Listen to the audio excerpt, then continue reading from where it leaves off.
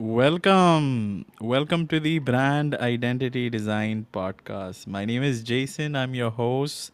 This is a live broadcast, which we are having right now as we speak. And I'm in the process of setting up this room on Clubhouse. And while we are actually doing this, I just want to personally thank each and everybody of my supporters who are actually listening to us live on Clubhouse as well as on replay and any audio based broadcasting platforms like Spotify, Google Podcasts, or Apple Podcasts, Radio Republic, Amazon Music, Audible, wherever audio broadcast happens. Thank you so much for your love and support. And today we would be speaking a very interesting topic. We would be speaking about the role of a founder versus CEO with my guest, Stacy McConnell. I'm in the process of just inviting her up to the room. And while we are actually waiting for Stacy to join our conversation, I wanted to quickly give you a premise of today's conversation. Hi, Stacy. I'm just in the process of setting up the room. So I wanted to quickly give you guys a quickly give you an insight on today's topic. So today we're going to be discussing about the role of the founder versus the CEO. And during this episode, we will cover the role of the founder versus CEO and look at the advantages and disadvantages of a founder-led startup as opposed to hiring an external CEO as a part of the dark side of entrepreneurship. And I wanted to quickly give you guys some statistics while we are in the process of setting up this room. Startup change their CEOs a lot. According to a US study on startups, it showed that by the time a venture was around 3 years old, 50% of the founders were no longer the CEOs. In the year 4, only 40% were still CEOs, and fewer than 25% led their companies IPO. So statistics shows that 27% of the CEOs replacement in startups are based on CEO's own initiative, and 73% are caused by the board. So there were some nuggets which I wanted to share. And while you actually ping some people to the room, share this room on Clubhouse, I'm going to quickly play actually one song. This is by Ronan Keating. It's called as Life is a Roller Coaster. Thank you.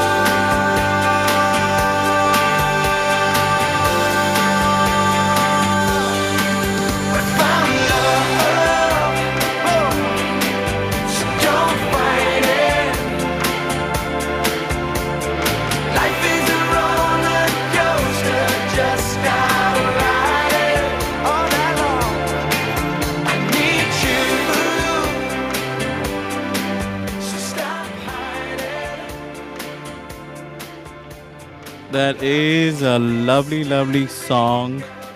Life is a roller coaster. So, thank you so much for your patience, Stacy. And I want to quickly introduce people to my show. Welcome to the Brand Identity Design Podcast. We are currently doing this series called as the Dark Side of Entrepreneurship, and the aim of the show is to create actually more awareness among people as to some of the challenges about entrepreneurship, highlight some of the gray areas through our show, and to educate them that these adversities will really help you to become better at what you do. So I want to personally thank each and everybody who have been supporting us. I usually host my show every Wednesday. Sometimes I do have shows occasionally, bonus episodes, sometimes in between the week. But you can expect the show to be broadcasted live on Clubhouse every Wednesday at 12 Eastern Standard Time. So people who are actually new to my show, I just want to quickly give you guys a heads up on the format of the show. It's going to be a one-on-one conversation between me and my guest, Stacy. Post that, we're going to do a room reset, do a Q&A with my guest, and towards the end, we will speak about the business side of things, what my guest has to offer. If you want to be a part of if you want to be a guest on the show, DM me the word guest either on Clubhouse, Instagram, Twitter, wherever you like, and I'll be more than happy to assist you in the process of being a guest on my show. No requirement as to X amount of followers required or you need to have X amount of turnover. The eligibility remains very simple. As long as you know what you are speaking about and you are able to communicate that value, you should be able to be a part of my show. If you want to advertise, I have not highlighted this before, but I just want to let you guys know you have to be a guest on my show to qualify to advertise on my podcast. The reason being, people buy from other people whom they like, admire. So I want to let you know that once we have that human connection built up, it's very easy for my audience to understand what you bring to the table. So, last but not least, I want to quickly go ahead and welcome my guest, Stacy McConnell. She's an entrepreneur, a business strategist and coach, founder and CEO of the Powerhouse Executive, and she's also a keynote speaker. If you guys are aware, I actually did an episode, season 1, episode 13. If you go on Spotify, Apple, or Google, you should be able to find episode 13 from season 1. I spoke to Stacy about unlocking your freedom in business. And we had an excellent conversation with regards to the art of delegation, because many founders, try to micromanage their business, and we have to learn how to delegate, have those KPIs in place. So it was a very fun conversation which I had with Stacy. I would recommend you to go through and check out that episode if you have missed it. And today I decided to actually do something which is very, very crucial. There's hardly any content available on Google as well as YouTube about the role of a founder versus CEO. So I'm gonna be having this discussion with Stacy. Stacy, welcome to the show, and I hope you're doing well. And I want to quickly go ahead with my first question. How would you define the role of a founder versus the CEO? Thank you. Hi, Jason. Thank you for having me here. So, the founder and the CEO are very two different roles. You can be a founder and a CEO, and you can be a founder and only the founder, but not be a CEO. And you can be a CEO, but not be the founder. And for me, there's some real obvious differences. Like one, you're the founder, right? Like that means that you started the company. It came to you you know, from the time that, inception all the way up to building it, and how long you stay in that role. And so you can, so if you're the one that actually founded it, you more than likely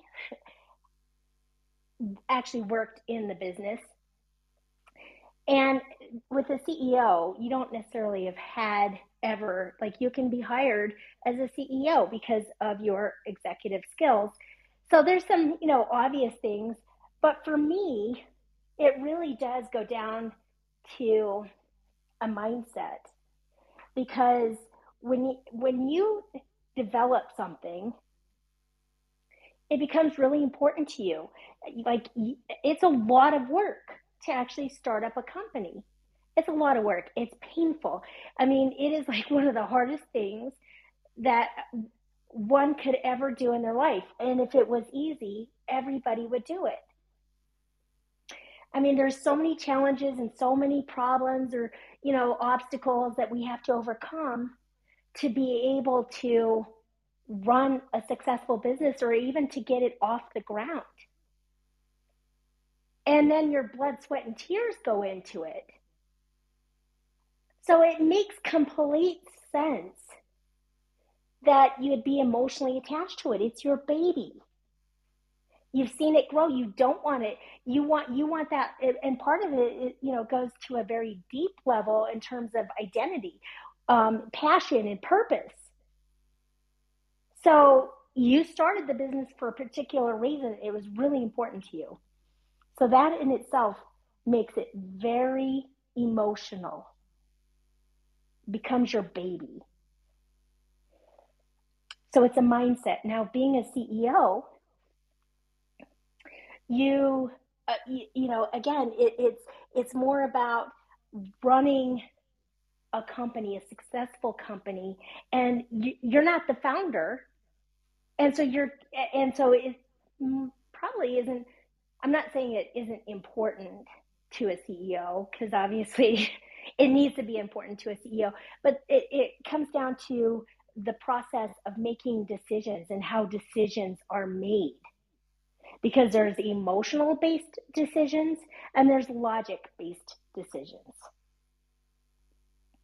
And as a founder, this can really get in the way of how you make decisions and how you are looking at the whole strategy of your business. So to me, it's a lot more than just the obvious things on, okay, yeah, I started this company and I'm a founder. And not only am I the founder, I'm the CEO, meaning that I run it, or I was hired in because my executive skills, and so I'm the CEO, I run the company. So that to me is like the major difference. Lovely, Stacy. Yeah, I'm with you. From what I understood from your explanation, because you are the genesis behind this creation, so you are very emotionally attached, and those emotions can sometimes really impact logical choices or effective choices which you need to make in your business, and it can't be always emotionally driven. So hiring somebody externally with another KPI altogether, what they do is they ensure that there is a synchronization between the business values and the business goals, and so it goes hand in hand. Is that what you were trying to say, like, that's where the disconnect is? I'm not saying that there's any disconnect. I'm saying that there are two distinct roles, and you can be both roles, or you can play both roles. But really, and some founders can, do have the ability to make more objective, logic-based decisions, and strategy and those kinds of things. And it's important when you go into any important negotiation that is going to impact the future of the business. And also, like, here's another example.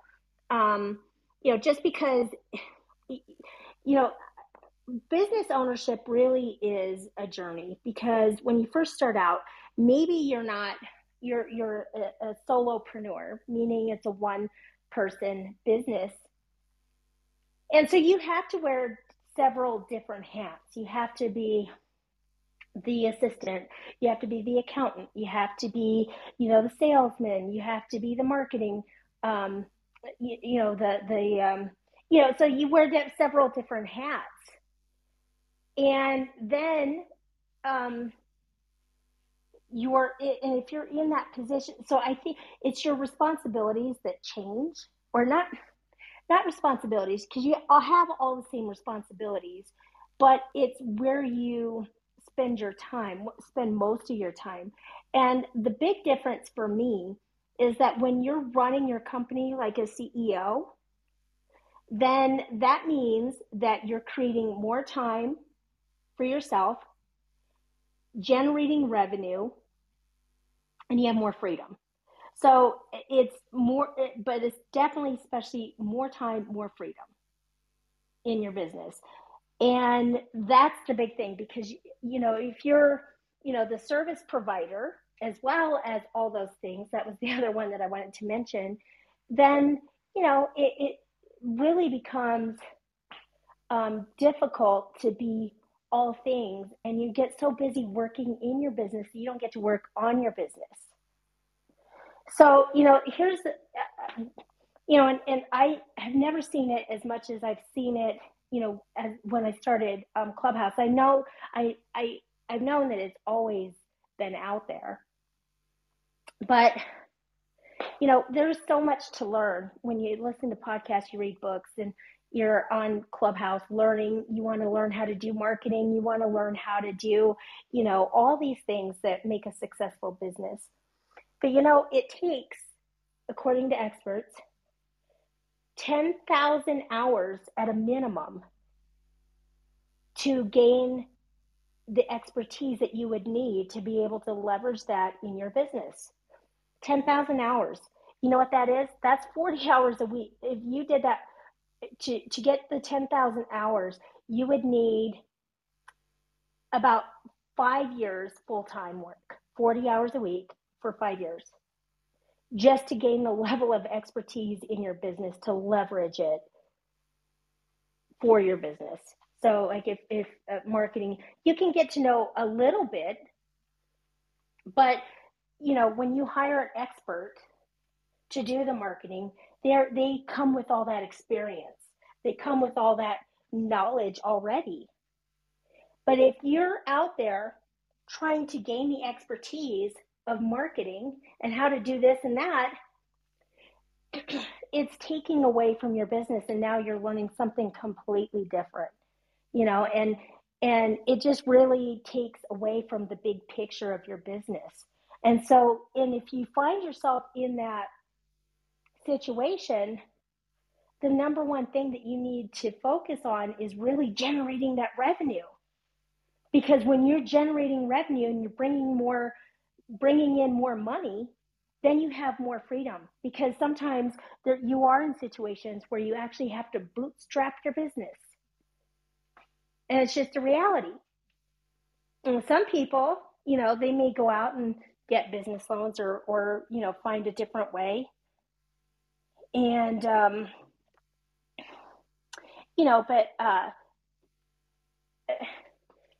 it's definitely generating that revenue. That's like the most important thing. Mm-hmm. That should be your priority, because when you do that, you can go out and you can hire people. It gives you freedom to delegate, and you don't have to.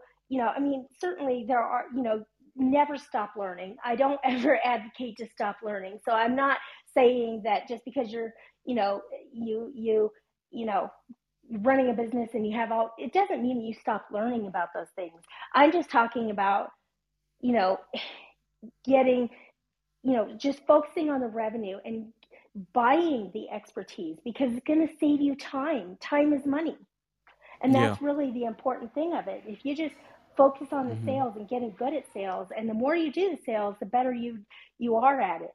And once you have money coming in, you have a lot more freedom, you have a lot more options, and you can really take off a lot more from there. Awesome, awesome. Thank you so much, Stacy, for explaining that. I totally understand about the growth and the scale part, and that's where these things do matter the most. I would be addressing that very soon. So let's actually, according to you, how would you define who is a good founder and a CEO? According to you, what kind of characteristics would you look at, according to you, for a good founder and a CEO for your company? Let's say hypothetically.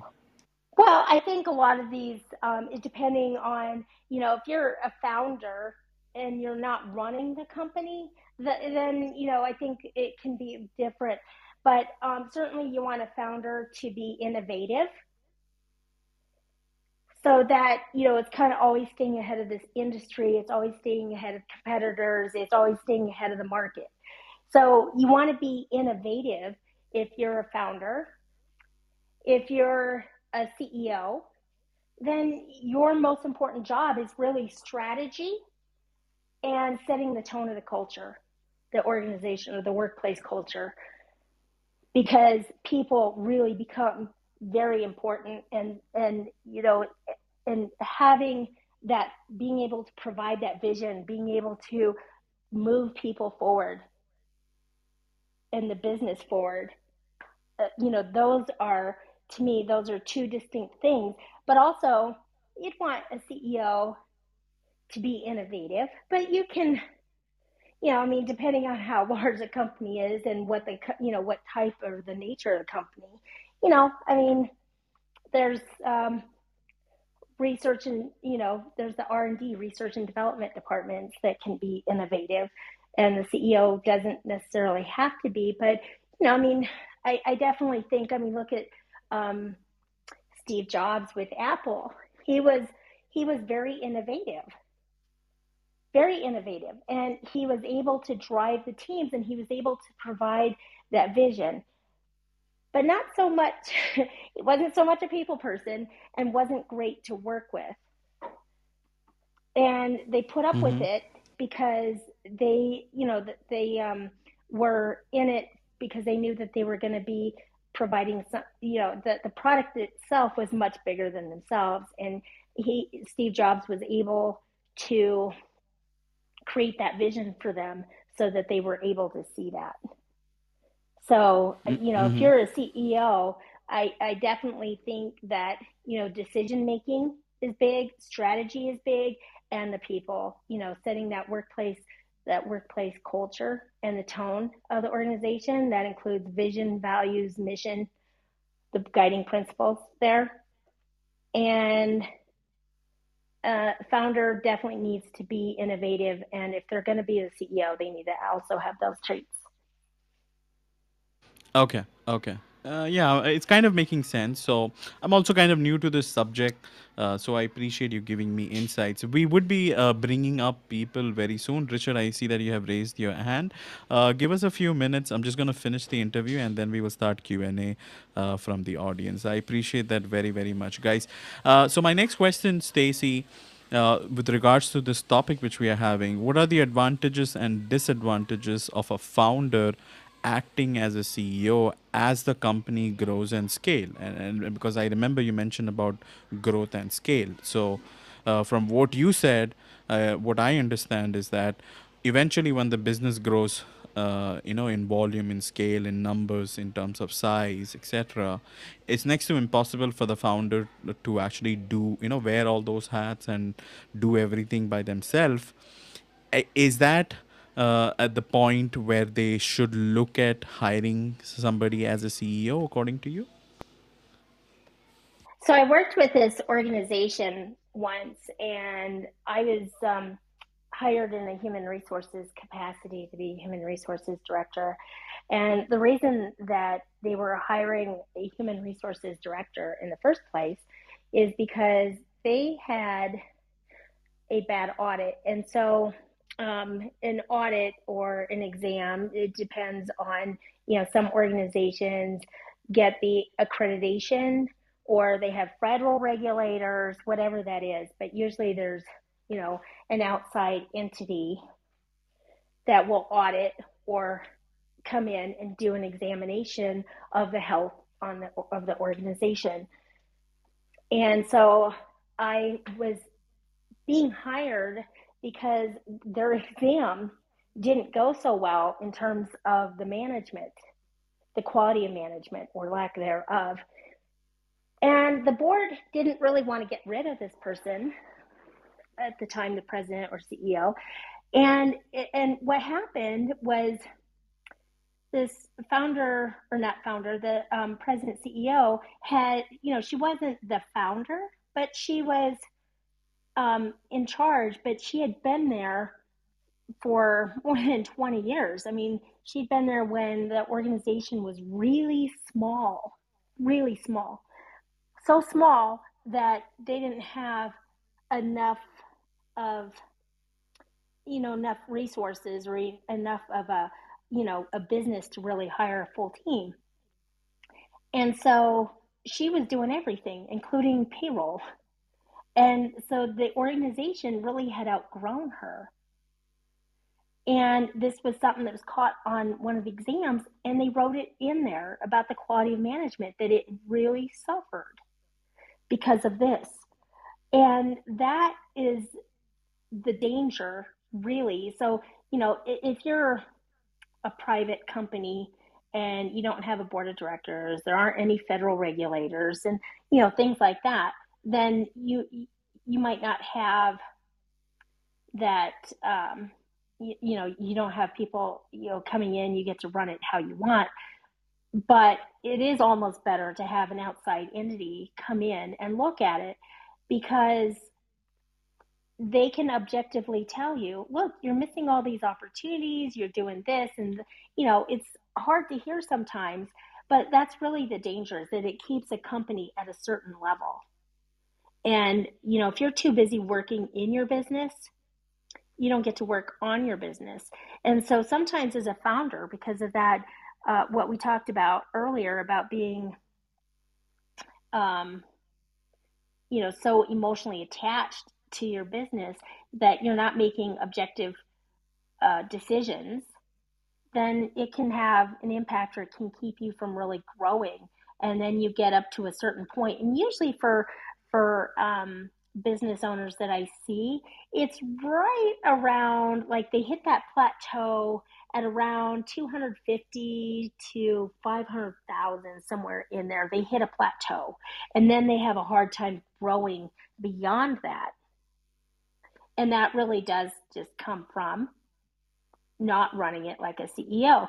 And so, like, let's say you're a chef. I like to use a dentist, actually.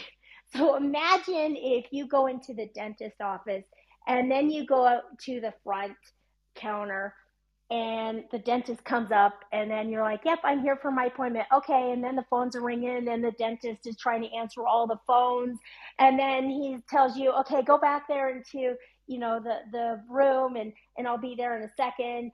And so he, finishes what he's doing. He runs back there, and he cleans your teeth and everything else. And then he gets to his dental exam, and then you finish, and then you go, and then he takes your money and everything else. Well, that would be preposterous, right? That would be preposterous. He's the founder, or he or she is the founder. The dentist is the founder of that business. It is a business. And they're the dentist, so they founded it. But they can't run it, because they're also the service provider. And yet that's what we try to do in our business all the time. Is we try to do all these things, and it's just preposterous. But and when it's visual like that, then we can see how ridiculous it is. And there's nothing wrong with it. If they want to, if they want to run, or if you have a business and you want to be a solopreneur, that's okay. There's nothing wrong with that. But if you want to grow and you want to create more time and more freedom in your business, that's when it matters. So I'm not here to say that, solopreneurs, when they're emotionally, it's just, if they want um, a viable business where they're looking to exit, and they're trying to create more time and more freedom in their life, that's when they have to change. And so, if you're a solopreneur and you're happy with where your business is, that's perfect. That's the whole thing, is that it's your business on your terms. And if it I works for you, that's mhm. wonderful.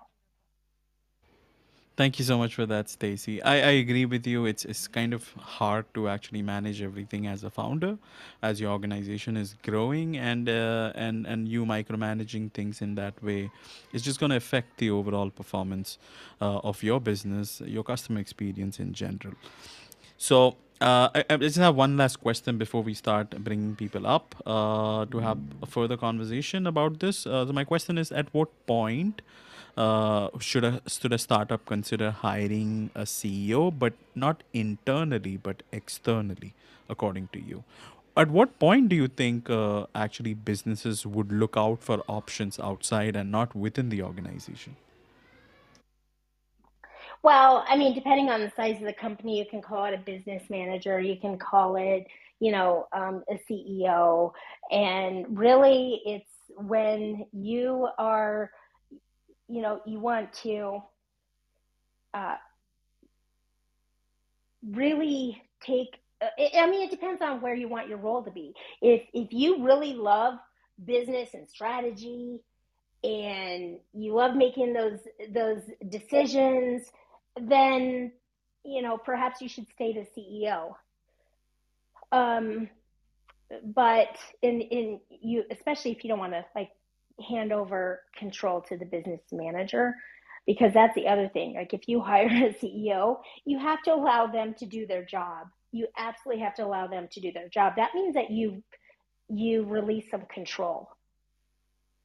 Um, so and you certainly can give them direction of where you want the company to go, and that is a CEO's job to do that.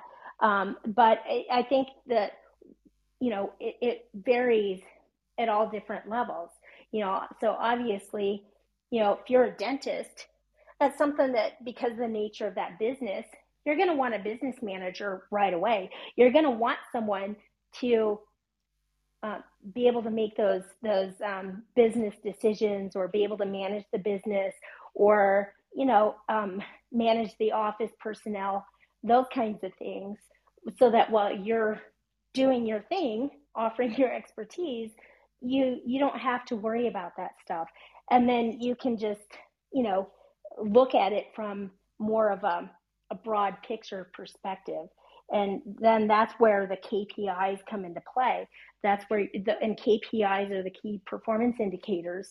And the key performance indicators are the indicators that allow you to determine whether or not your business is on track according to the overall business strategy. Yeah, thank you so much for that, Stacy. So we will be resetting the room. I have brought a few of my known individuals up. So welcome to the Brand Identity Design podcast, guys. And today we are having a conversation with Stacy with regards to the role of a founder versus CEO. Okay, if you guys are interested in contributing to this conversation, please be mindful that this conversation is being recorded and it will be broadcasted as a podcast. So feel free to come up. Let's be respectful to one another while you're asking questions. That's all I expect. And yeah, so Stacy, my guest today, she is actually an entrepreneur, a business strategist and coach, a founder and CEO of the Powerhouse Executive. And on this episode, we are trying to cover the role of the founder and CEO and look at the advantages and disadvantages of the founder-led startup, opposed to hiring an external CEO as a part of the dark side of entrepreneurship. So I want to welcome Dee, Girish, Rita, Tiffany, Melissa, Beard God, Orlando, Gaurav, Shannon, and Alice. So thank you so much, guys, for supporting us. So let's actually start with Q&A. So Dee, welcome to the stage. Is there anything you like to ask Stacy with regards to the topic of today's conversation, or would you like to contribute something? Contribute, and thank you for the welcome. I just came up to say, Stacy has been the bright side of entrepreneurship because when I first started out, I was getting an executive level clientele interested in my offerings, but it wasn't until I actually spoke to Stacy about strategy and, a plan of action that I understood the CEO mindset is far different from the founder, because when there is emotional attachment and not an objective approach, then we get lost. So I just wanted to share how important it is to understand that separation piece. And I just wanted to thank Stacy for being a part of my growth and understanding of the executive CEO mindset. So I'm done. Thank you. Oh, thank you, Dee. That's very nice. And I'm Absolutely. happy to be part of it too. So, Jason. Yeah, absolutely, absolutely. I acknowledge the fact that with one podcast, it's kind of difficult to actually cover this extensive topic, which is out there about the founder and CEO role, and it kind of is different from people to people. I think organizations to organization, we would have a wide variety of answers. So before actually maybe move on to Girish, Rita, and Tiffany, so D, according to you, how would you define the role of a founder versus CEO according to you? Well, the founder understands the mission and value. It's in the heart, right? Because that is their baby. And the CEO needs to understand that in order to execute. And if there is no understanding, that's where the the missteps take place. So the difference is, one, they have more invested, their heart and soul is invested and for the most part, and then the other just has to understand the importance of that mission and value and move forward. I remember a CEO, a founder who actually exited because she no longer felt connected to her business. And so that is what's important, to separate the emotion so that you can move forward with power. And that's why I always call Stacy the powerhouse, because she, we're actually friends, and also business, we talk business as well, and she always separates that that business side to, like, what is your heart feeling, because if you don't have strategy, you will not succeed. And so that's really important. That's a lovely answer, Dee. Thank you so much for being here. And I appreciate that very, very much. I want to quickly thank Girish. He's a constant supporter, also one of my mentor with my podcasting game. So thank you so much for being here. So, Girish, do you have a question for Stacy, or is there anything you'd like to contribute to the discussion Yeah, of today? yeah. Thank you again, Jason, for the kind words. Honestly, I don't deserve that. But if people out there understand that when Bill Gates, when he first started his company, he was the founder, but he was an awful, awful businessman. So in order to succeed, he hired someone else to do that. But yes, some people, they don't have the capital, they don't have anything else. But as people, they say that when you find the will, you'll find the, if there's a will, there's a way, right? And that's what we go for, because there's always loans, there's always credit cards, there's always something, some perks that you can pay someone off to hire that person. That's my thought process. So I don't know if it was a question or a statement, but that's what I'm saying right now here. Thank you, Stacy, for being here too.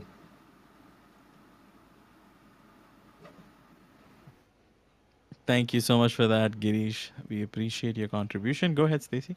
No, I agree, Girish, and thank you so much for that.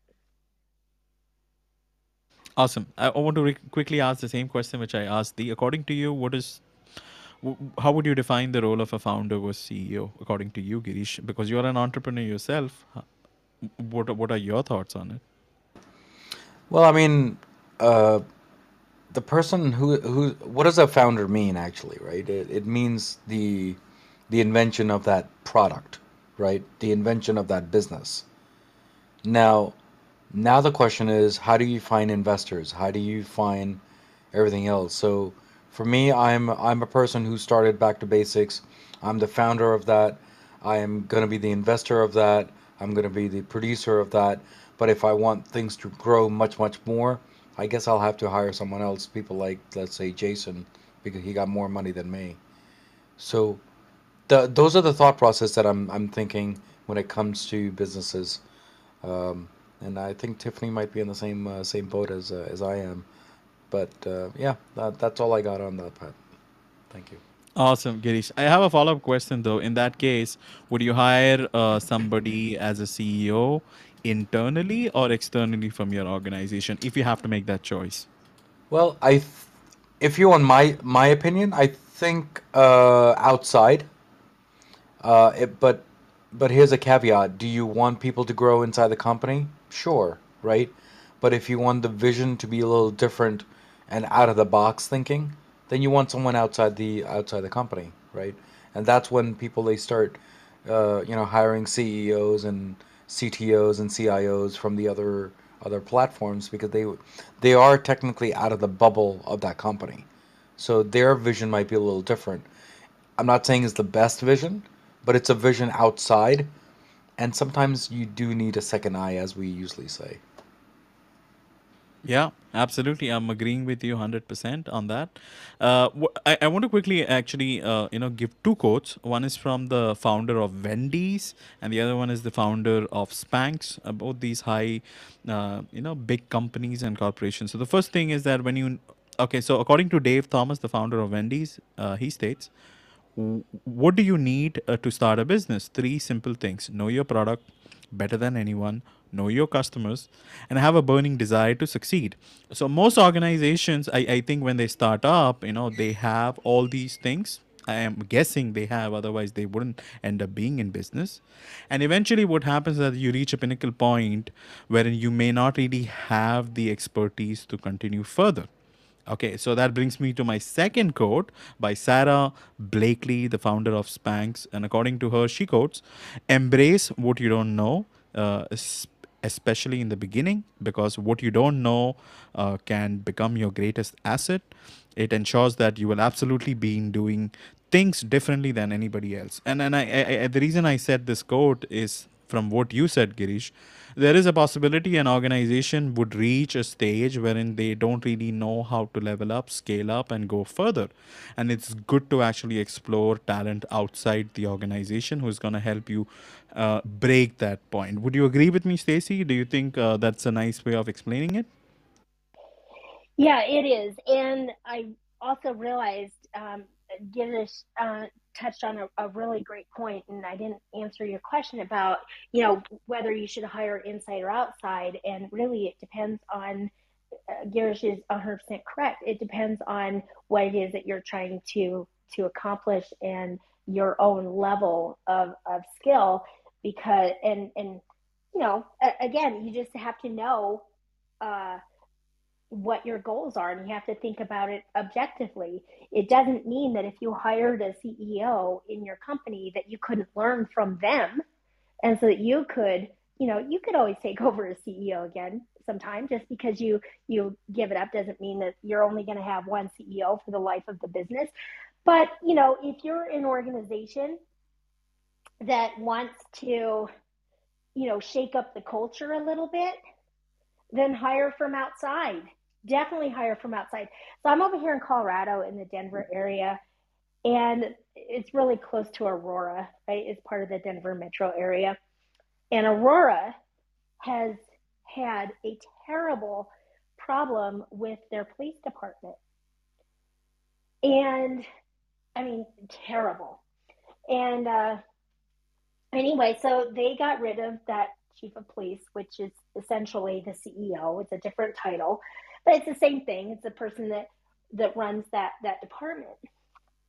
And this police department had problems with like police officers being found behind the wheel, drunk, and I mean just all kinds of like really crazy stuff. And so they get rid of that top leader. And then they decide, okay, are we going to hire from inside or outside? And it's known that this organization or this department has a big culture problem. And so they go for a nationwide search, and they end up at the end of the day hiring from inside. And let me tell you, those problems in that police department did not go away because it was a cultural shift that they needed to make. And so now they're on the search again. So it definitely depends on what it is that you're wanting to accomplish. But if you need a fresh set of eyes, it is often best to go outside, and maybe someone that eh, eh, maybe someone with related industry experience, but not so much at the it, maybe not so much inside the industry, because when you're in an industry, there's this thing that can happen. It's called groupthink, because it's the way it's always been done, and you sometimes just have a hard time thinking outside that bubble that Girish was talking about, because it doesn't always just happen inside the organization. It can even happen within the industry.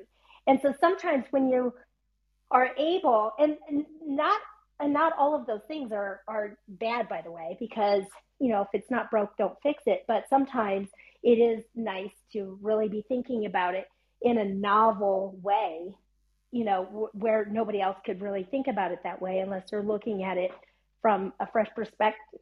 And to be able to say, why are we doing this? Like, why are we doing this like this kind of thing? Or why don't we do it this way? And that's the beauty of having a fresh set of eyes. So, Yeah, I agree with you yeah. 100%. Yes. Sometimes it's more cultural, sometimes it's just the way the company has grown, and it has a lot of effect. And sometimes having transitioning people from the same company at higher roles, what it does is that the problem does not get resolved. I am 100% in agreement with you. Having people from outside just gives you a fresh perspective, just helps you to decode the problem slightly different, analyze things slightly different, and I think it's possible that we should be able to come up with a resolution at some point. And I'm not saying that you would get the right CEO at the first shot. It's possible you may have to give it a couple of tries, but that's just the way how business works. It's all about making attempts repeatedly. Eventually you will reach there. I want to welcome Rita. Thank you so much for joining our stage. She's also an entrepreneur herself. Yes, Girish. Just very quickly, there's a movie called Founder. So whoever has not seen it, I think they should see it. What the struggles that the struggles of how McDonald's they went through, and how they became McDonald's became McDonald's. That's just 2 cents of mine. So Rita, go for it. I'm sorry, take your time. That is a lovely movie, by the way. Yeah, somebody from outside did come, and he was able to see the potential of where McDonald's could have gone. The founder was very emotionally attached, so I think that's a good example, Girish. Thank you. So Rita, if you're available, please flash your mic. She is available. Thank you. So Rita, she's also an entrepreneur herself. So do you have a question for Stacy? Anything you'd like to contribute with to the discussion today?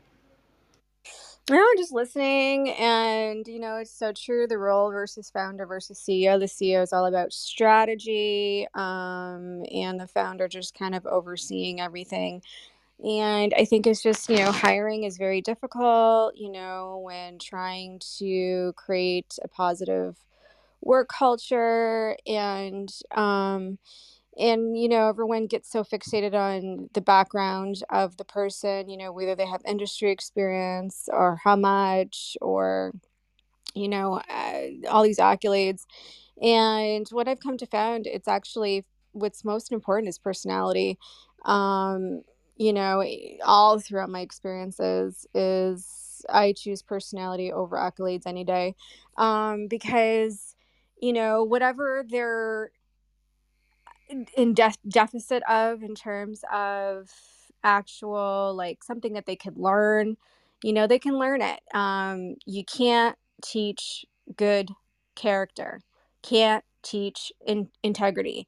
So those, for me, is of the utmost importance. Everything else they can learn, if they have the passion for it, of course. Again, that goes back to personality. So for me, it's character, in terms of who to suss out to bring into your organization.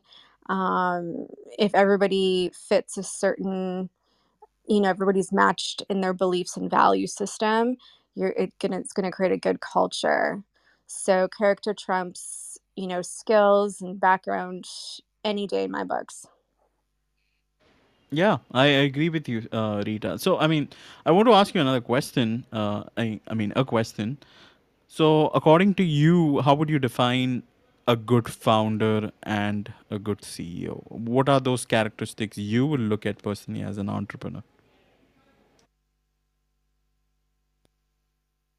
I think I just stated that that's what I So, would the look. integrity and all those stuff, I think these are qualities which you require anyways, right? I think both role requires you to have it. Is there anything else apart from that? Do you think these roles would require?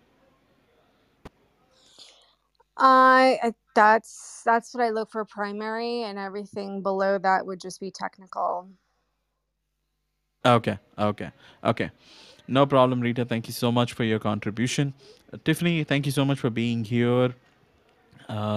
She's a good friend of mine. She's also a radio show host called Moments of Clarity with Tiffany. So, Tiffany, if you're available, please flash your mic. Awesome, awesome. So, is there anything you like to contribute with regards to the discussion for today? Yeah, hi guys. Hi everyone. And I agree completely with what Rita said. Before I say anything, I have someone that wants to say hi to you, Jason, really quick, if that's okay. Yeah. Hi, Jason. I miss you. What's up, Matthew? Hi, I miss you a lot, and I really like your shell thing, and you're my favorite. You're my favorite of all of Mom's friends. You're my favorite out of all of them. He just wanted to pop in and say hi. Thank you so much for that, Matthew. How much You money are did you awesome. pay Tiffany to say that? Well, I did. I wanted to say that, and he's 11 years old, and that came from his heart. It took a lot of courage. He was kind of nervous to come up and say that, but he wanted to because he doesn't I love you want too, Matthew. I just anyone want to say that. saying. He said, "I want to say it, but I'm kind of shy, but I don't want to regret not doing it."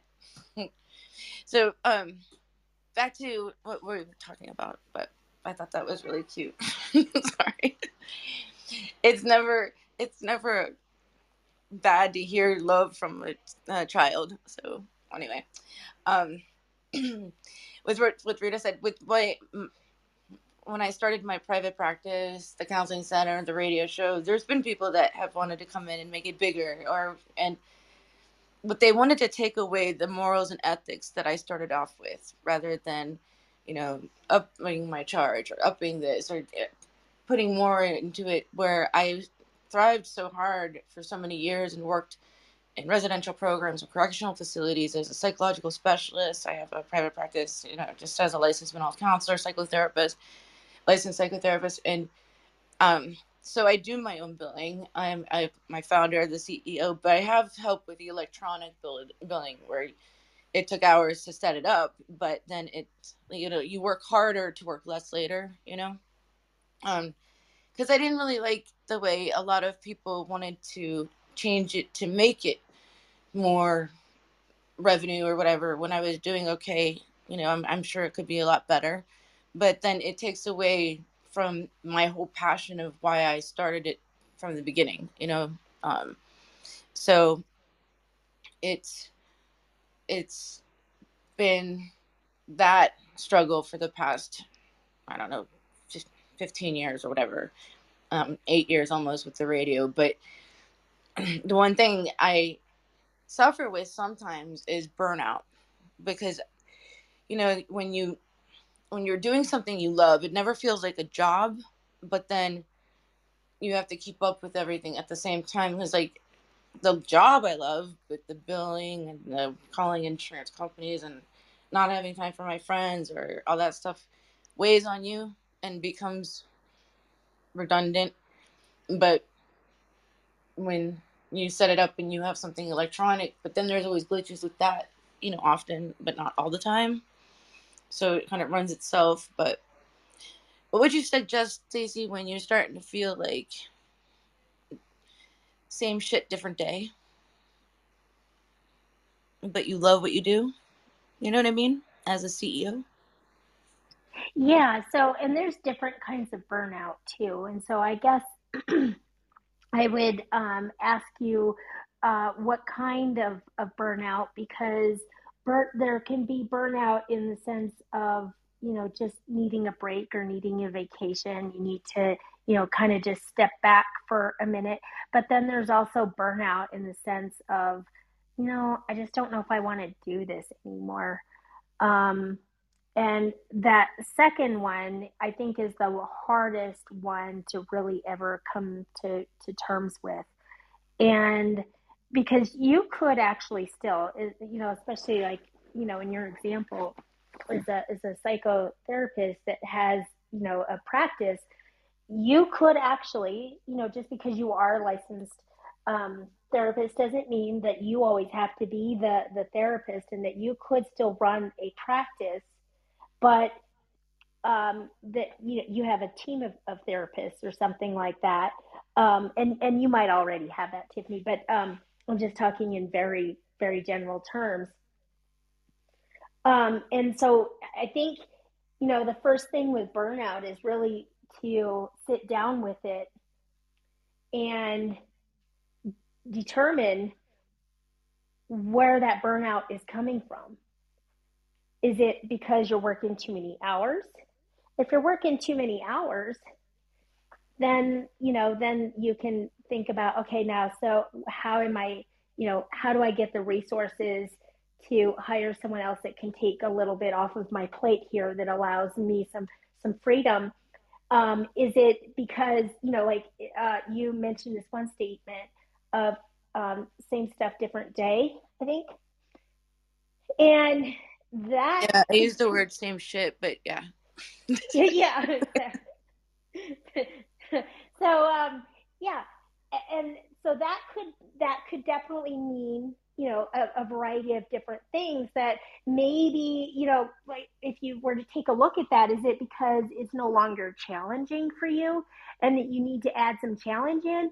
Is it because it's boring and there's not enough variety? I mean, so um, so when someone is experiencing burnout, that's the first thing that I always recommend, is that they look at what type of burnout it is and what is the source of burnout.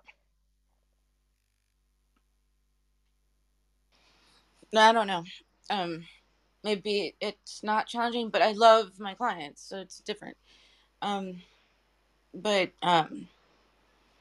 you might be on point. Like, you heard the joy of my heart, just talk right then, a few minutes before. And maybe it is. I've done the multiple therapist thing, and there's a lot of therapists that are so fussy and high maintenance, and so, like I said, I worked hard so that I didn't have to have a boss or a lot of responsibility. I could just be my own boss and everything. When you were saying about maybe taking a vacation and everything, the one thing that sucks is that when you take time off work as a sole proprietor, you don't make money, and then and that causes the family to suffer, because we get paid by the hour, as Yes, I definitely can relate to that because, as a coach, I've done a lot of one-on-ones, and I can get burned out on that really easily, really, really easily, because, if I have 3 clients in a day, I put so much energy and focus into it that at the end of the day, I'm just tired. Like, I just feel wiped out. And, going so many days like that can leave me feeling burned out. So, as a CEO, what you can do is look at business models. Like for me, I decided, you know what? I love what I do. I really do. I love what I do. However, I definitely need to work. I thought to myself, okay, I'm going to do something different. And as I decide to go more towards group programs, and I still like doing one-on-ones, just not that many. And if I do work one-on-ones with people, it's definitely now at a higher rate, because I know that they're getting the ROI from it, the return on their investment on it. But I can help more people if I do, one to many for my business model. So, salons, hair salons, nail salons, that kind of thing, they make a nice portion on retail products, and that's a business model that they have because they are another business that sells a service that usually has a cap. So you can get, a haircut depending on, what region you're at or, the type of salon that you go to. But let's just say on average, anywhere from, 45 to $65 as a cut and style. So, and then they have to pay the commission to the stylist. And there's only a certain number of haircuts that they can do in one day. So there's a lot of different things that they can do. They can open up, different chairs if they have the room within their salon, hairdressing chairs, or they can sell more product, which they do sell a lot of product, and that's where a nice portion of their revenue comes from. So sometimes it's changing revenue models and finding different ways. Okay, so how can I make more revenue? And, and this is where I go back to on industry standards, so for psychotherapy or for any kind of therapist, you don't think about going into a therapist place and that you might have products or merchandise to buy or anything like that, but they could be stress relievers or anything like that, because people get so much caught up into what the industry is, and of course it's always going to depend on every industry and the code of ethics and code of conducts and things like that. But or sometimes it's a pricing strategy. So there's so many different ways, and this is where strategy really comes into play. And this is where, again, I'm going back to having that CEO mindset of, okay, so, look, I'm looking at it as a problem to solve, and you're looking for solutions to one problem. And there's usually more than one solution. Agreed. There's always more than one solution to every problem. And we're never stuck. It's just kind of like, well, the options that are in my future, I'm not sure if it's like I think I peaked, like with my I was bright eyed, bushy tailed, and all that stuff about 10 years ago, 14 years ago. And my uncle, who's a very smart man, said, you work hard now so you can work less later. Get it all in place, right? And it's true. Once you get it all in place, it kind of runs itself, and you have to be there for it. But then you finally get to that point, and everyone's like, well, I can help you with this, I can help you with this. But then it's not the kind of service I wanted. Not only that, I don't want to mess with a bunch of and oversee, even like us, because I have the lease to the counseling center, so I'm kind of a landlord as well as overseeing a bunch of therapists. That I don't want more responsibility. I want less, or not the same. You know what I mean? Um, so yes, I could definitely expand, but I don't really want to. And it's come my way so many times. Somebody comes up with that, hey, we can do this or we can do this, and I'm like, yeah, we could, but I don't want them to do it, because then they take the whole image that I had about ending the stigma on mental health and not charging more to clients and not upping prices, and that's not the therapist I am. And I don't want to change my, I don't want to change all that. But most people that come in that want to help, I end up like cringing on it because I don't want to do it like that, you know?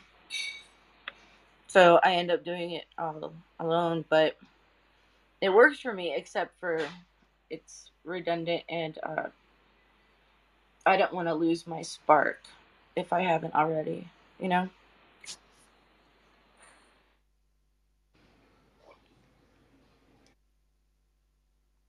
Go ahead, Go. Jason. No, no, go ahead, Steve. No, I mean, I definitely hear how important it is to you, Tiffany, and I definitely hear, this dilemma that you have, and and sometimes the answers aren't always revealed to us in obvious ways, and because I think that business does encompass our personal lives and where we want our future to be, and then it's very complex when it comes to legacy, and then our passions and our purpose, and all those things like the big why, and it really does get complex, and it really does take, I think, on some level, for some people, soul searching, or it just it kind of it and not always soul searching, but what I'm a quest for answers, I guess, is what I'm looking for. It's a quest for answers, and because we sometimes can feel that something isn't right, but we don't know what it is. And if you want to, back channel me, if you want to, kind of get down to the bottom of it, because these answers are very heavy, and they are not answers. These questions are very heavy, and we face them sometimes, and especially at that where you feel like, oh, maybe I've lost my spark, or you feel like you peaked, and then that's definitely not a fun place to be. And I think that in business we find ourselves there sometimes. Yeah, I agree. Tiffany, you should reach out to Stacy and now have a different, a fresh lens, Yeah, and have a new perspective altogether and see how things go. I I, Personally, I talk to like, Stacy as much as I can anyway. So remind me when I yeah, will. yeah, I will. So I want to acknowledge Beard God. Thank you so much for patiently waiting. And right before we go to Beard God, I just wanted to say that, I mean, I had tremendous reasons not to scale as a business, like what I am doing personally myself, and this is voluntarily, by choice. I decided not to scale and just be a one man operation. So I mean, people have this perception that you can't be a big business just one man operating it. I think it's just a misconception, and I feel there are many businesses out there who are a one man operation and they still make a lot of money. They just have expertise. Okay, so if you're willing to actually spend time, energy, resources on building up your expertise, people will pay for it, and that's how you scale your business. And one of the ways of scaling up scaling up your business in terms of profitability is to charge more. When you charge more, you're not actually demeaning, or according to me, you're not actually screwing the customer. You are just actually using the finances, the monetary advantage, to have a competitive edge in terms of what you deliver, some explorations which you can do. You as a business, you can take risk if you have funds. If you don't have money, you can't go that extra mile. So I think that's what I feel. So I wanted to thank Beard God. Thank you so much for patiently waiting. Is there anything you like to contribute to the discussion which we're having today, or do you have a question for Stacy? Um, no, I just think when you look at it, scaling your business, like if you're the founder of the business and you're looking to scale the business, if you're gonna look to hire a CEO, you just have to figure out what's the weakness of the business, and what you need help at. I don't find nothing wrong with leveraging your business. You could put the person on a great contract, for 5 years. Um, and in them areas that you feel like your company is lacking at, I will base my hire for that in that area. Um, and you want to hope that the business grow with that person, um, within the 5 year contract that you put out on them. And if it doesn't work out, then you could go back into your business plan. But I also believe in holding the integrity of the business. So you always have to have your plan, your reason, and your why. Um, the branding of your company, lock that in stone, like whatever quotes or slogans or models that you go by, principles. Make sure that they're aligning to the person that you hire. Make sure them value goals and in areas that you want to highlight for your company. Make sure that continues to grow while trying to grow the areas that you're weak at. I'll just add that to it, Jason. Thank you.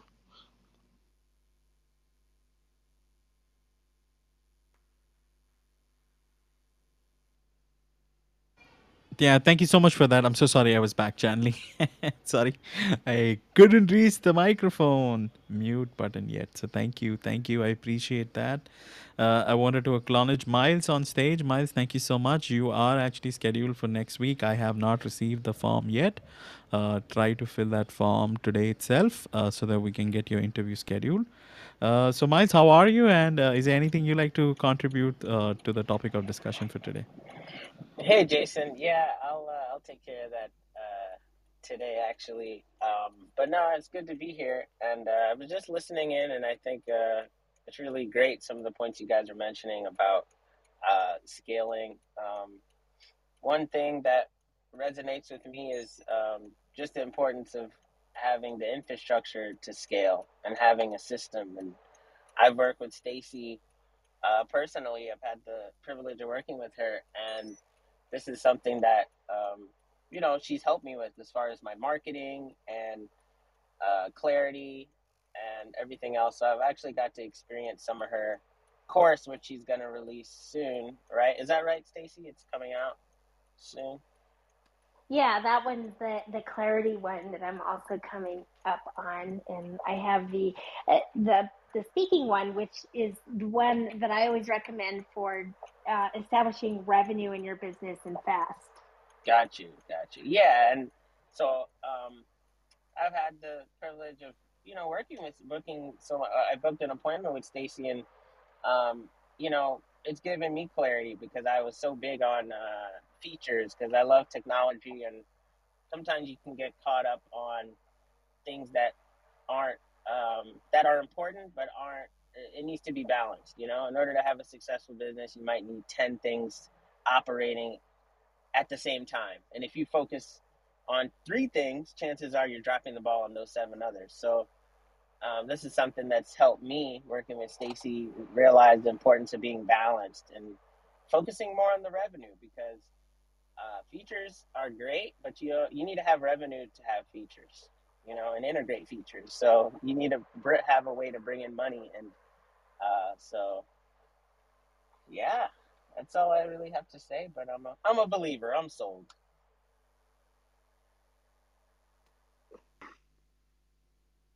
Thank you. Thank And you so much for that, Miles. Jason I is appreciate. amazing in Yeah. himself. Goodness, let's not even go there. I'll be rambling for like 10 minutes, so I'll just shut up. I think we would all jump on your soapbox too and feed in, so that would be the rest of the show on that topic. Thank you so much for that, Jason's Miles. I laughing like, appreciate. yes, that is true. I am very great. Let's talk about that. I'm grateful to have a good pool of people I love and admire. I would not say that everybody is the best, but I'm happy with what I have got so far. So thank you. I feel honored and I feel blessed to have you guys, helping me out in my journey as an entrepreneur, as a human being. So thank you so much for that love and support. And I think we had a wonderful conversation today. I have opened up the room, so if anybody is interested in coming up and contributing to this conversation for today, this is your final call.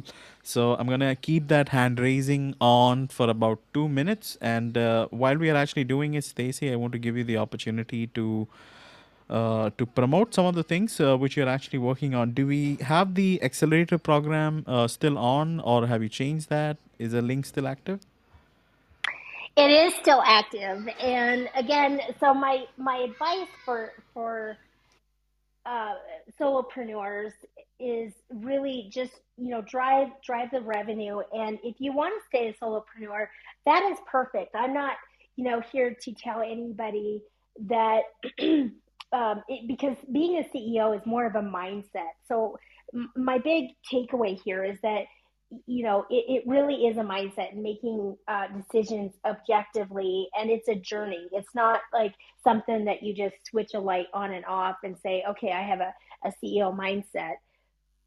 And, and if you enjoy being a solopreneur, that's 100% great. Just, but, and if you want your business to be small, that's great as well. So my biggest advice really is that if that does fit you, to really look at your revenue streams, because what you want to do is you want to create that freedom for yourself. You don't want to put yourself into a position where you're trading time for money.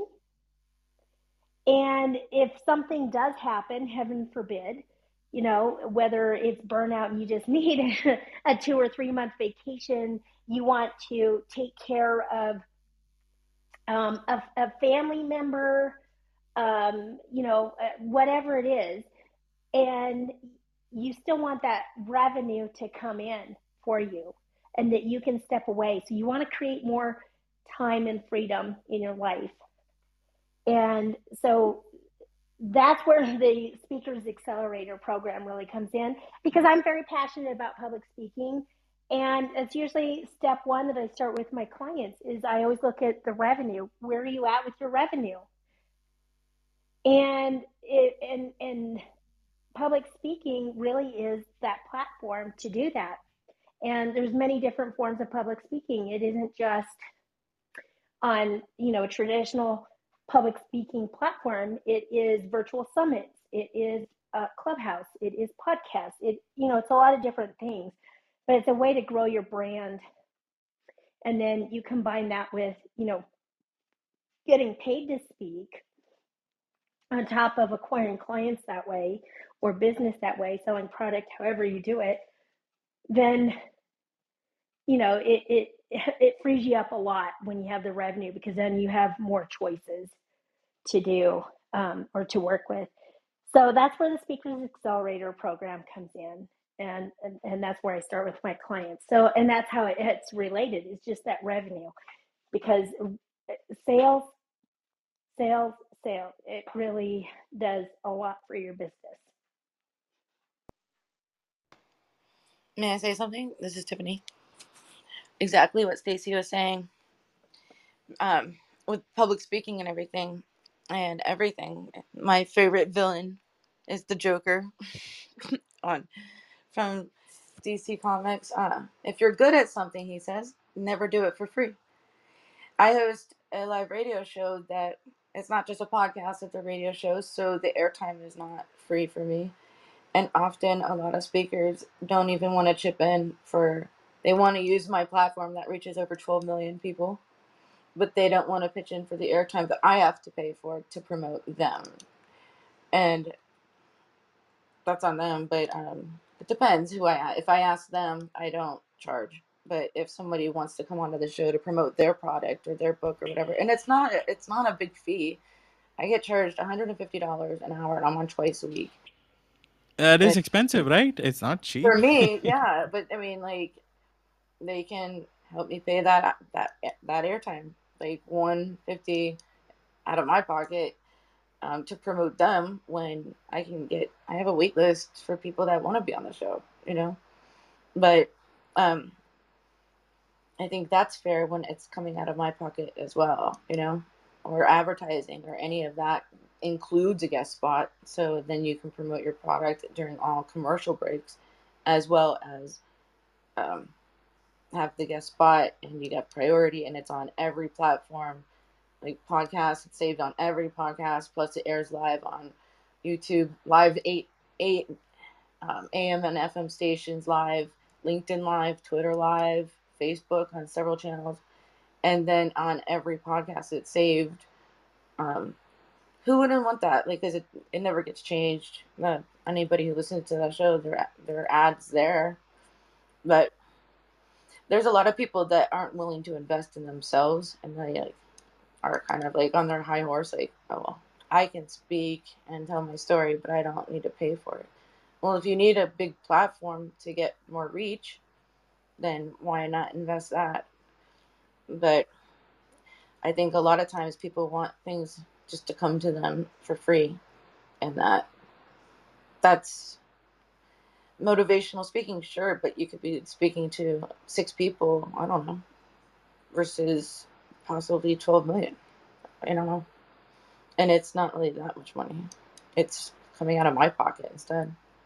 But I think with CEO and wanting to market and get yourself out there, you have to invest in yourself.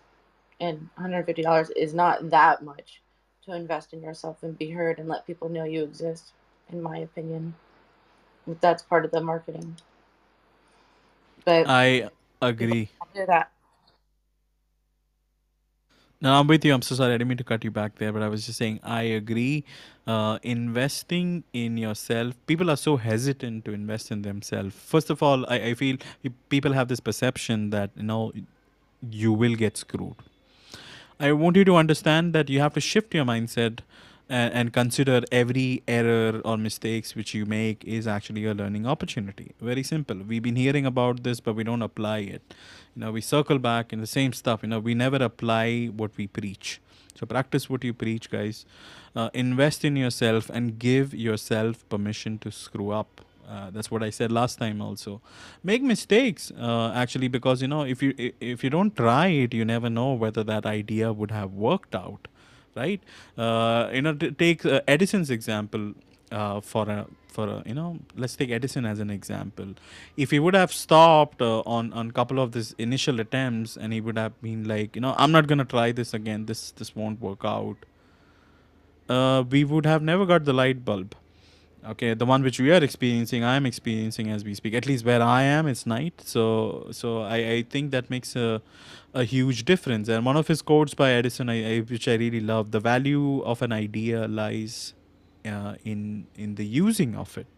So if you have an idea when it comes to the growth of your business, in terms of growth on yourself, do take that initiative to invest in yourself, and it's okay. Sometimes there are a lot of businesses out there who tend to screw you over. It's okay. You can learn from some of those mistakes, and next time when you are looking for opportunities to invest in yourself, just make a much more better choice, a rational choice, a logical choice. That's how businesses work. So that's what I wanted to share. So I wanted to give Stacy the opportunity to share final thoughts before we wrap up this room. Jason, this is Tiffany. Can I piggyback really quick off what Yeah, you said? sure. Yes, exactly. With Thomas Edison, his team said we've made, I don't know, 7,000 or whatever mistakes on learning how to make a light bulb. I forget exactly the number, but it was high. And he's like, no, we learned 7,000 ways not to make a light bulb. Mistakes are always learning opportunities. No one's going to ever not make a mistake, but just don't make it more than once, because we want to learn from them, not have Einstein's definition of insanity, doing the same thing over and over again and expecting a different result. So use our mistakes as learning opportunities, because that's how we learn. And I'm glad that you pointed that out. And I just wanted to say I agree. Thank you for letting me speak. No worries, no worries. And this can apply to the topic of discussion also, guys, which we are having. So as a business, sometimes you would reach a stagnant spot, and then you would want to hire somebody externally to bring fresh perspective, fresh new lenses to the equation, so that we can problem solve collectively. And sometimes some of those people whom you hire can be shitty as shit. That's okay. I'm just saying, like, that's the cost you have to bear to get to the right person. And you would learn something from each of those individuals, and just apply that logic in your business, and try to be more rational when it comes to hiring the next CEO, stuff like that. This also applies to you having a co-founder also, and I think the same logic applies. It's okay, you may not get the right person at the first initial jump. Anyway, I'm going to stop my rant there, and Stacy, I'm going to give you the opportunity to have some final thoughts before we end this room. And guys, if you got value from the conversation, or from any of the speakers who have joined on stage, feel free to do give them a follow, not only here but also on other social media platforms. That social currency does help and inspire people to continue the grind. So yeah, I see Miles unmuted, so go ahead, bro. No, no, I'm just gonna say I'm gonna steal that. Shitty as shit. I like that. It's a good one. First time I've heard that. I don't know. I just made it up. So go ahead, Stacy. Yeah, so I think the big takeaway here is really, whether you're a solopreneur or whether you're, running you have a business with a team, is really just take that time to work on your business. Even if you are working in your business and that is necessary, take time to really look at strategy and to look at the overall big picture. I think it's one of the things that is so far overlooked. And then the other thing is really to focus on revenue. If you're not, I mean, the very definition of a business is an exchange of goods or services. So you don't have a business if you're not making money.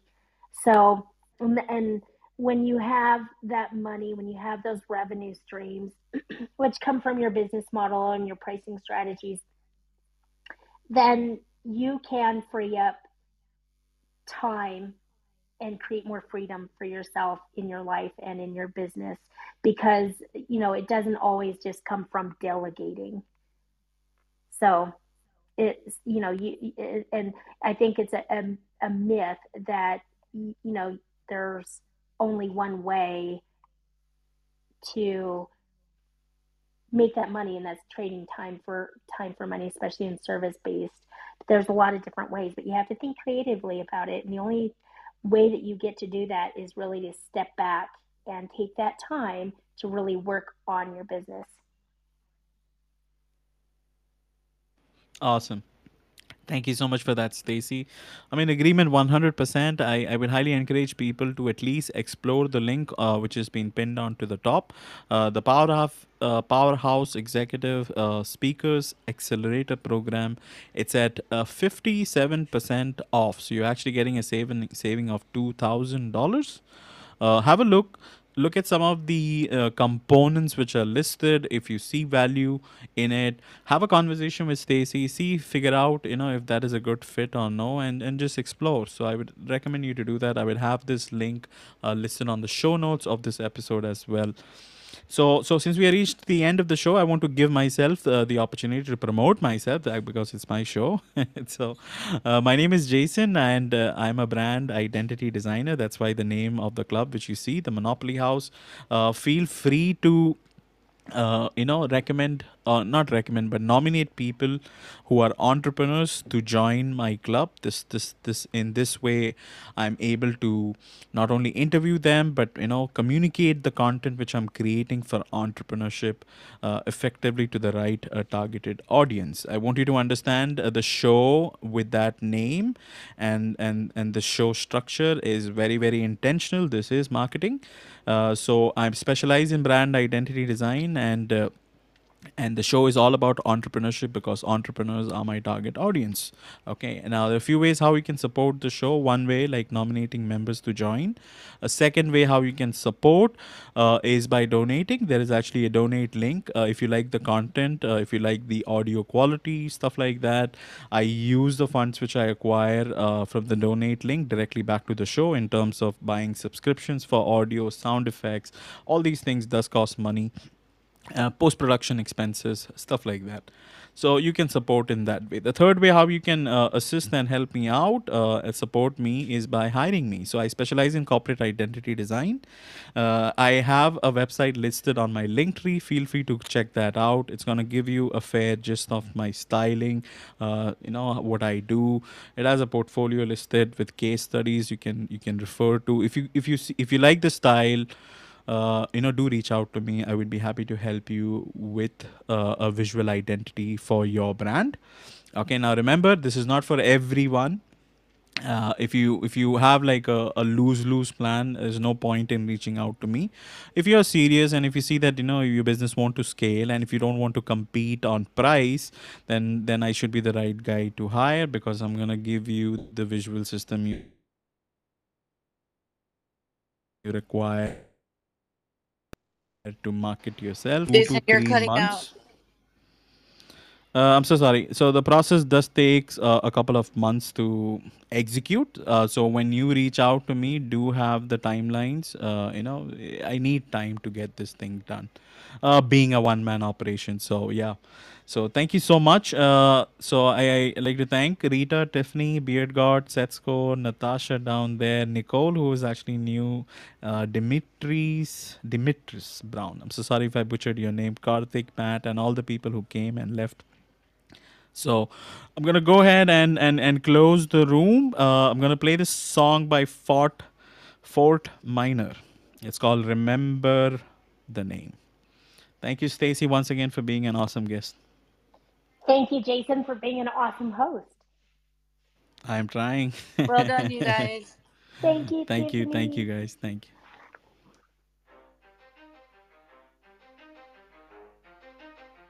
You can use this time to follow one another. Let's go. Yeah. For those of you that want to know what we're all about, it's like this, y'all. This is 10% luck, 20% skill, 15% concentrated power of will, 5% pleasure, 50% pain, and 100% reason to remember the name. He doesn't need his name up in lights, he just wants to be heard, whether it's the beat of the mic. He feels so unlike everybody else, alone, in spite of the fact that some people still think that they know him. But fuck him, he knows the code. It's not about the salary, it's all about reality and making some noise, making a story, making sure his click stays up. That means when he puts it down, Tox picking it up. Let's go. Who the hell is he anyway? He never really talks much, never concerned with status, but still leaving him starstruck. Humble through opportunities given despite the fact that many misjudge him cause he makes a living from writing raps. Put it together himself, now the picture connects. Never asking for someone's help or to get some respect. He's only focused on what he wrote. His will is beyond reach, and now it all unfolds. The skill of an artist. This is 20% skill, 80% fear. Be 100% clear, cause Ryu was ill. Who would've thought he'd be the one that set the West in flames? And I heard him wreck it with the crystal method, name of the game. Came back, dropped Megadeth, took him to church. I like Bleach, man. Ryu had the stupidest verse, this dude is the truth. Now everybody giving them guest spots and stocks through the roof. I heard he fucking with that stock.